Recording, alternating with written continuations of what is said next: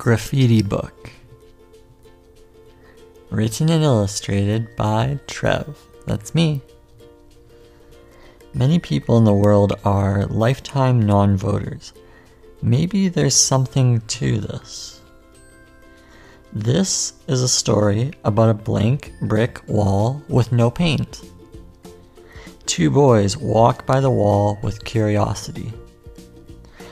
One says to the other, "We should paint it." The other says, "We should leave it."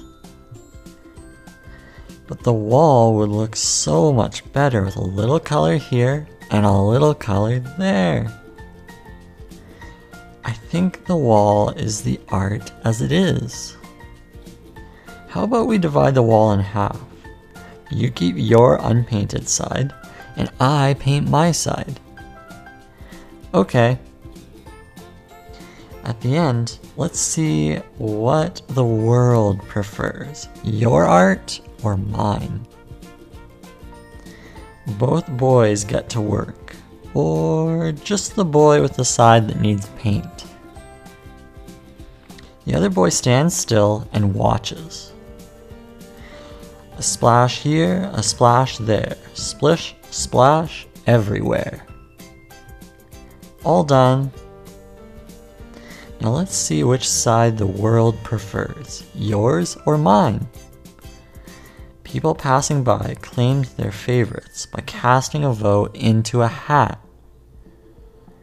Hours later, 300 people liked the painted side, and 300 liked the unpainted side. But 2,000 liked the collective wall as one. The boys learned something today. It is not so much which side wins, but how the sides function as one. After all, there is only one wall. One wall is the foundation. There is no finish line or competitive game. Just the collaborative artistic talents of these two boys with two perspectives. Art made to last forever. That is the artistic appeal, the vote for all. The end. Trev.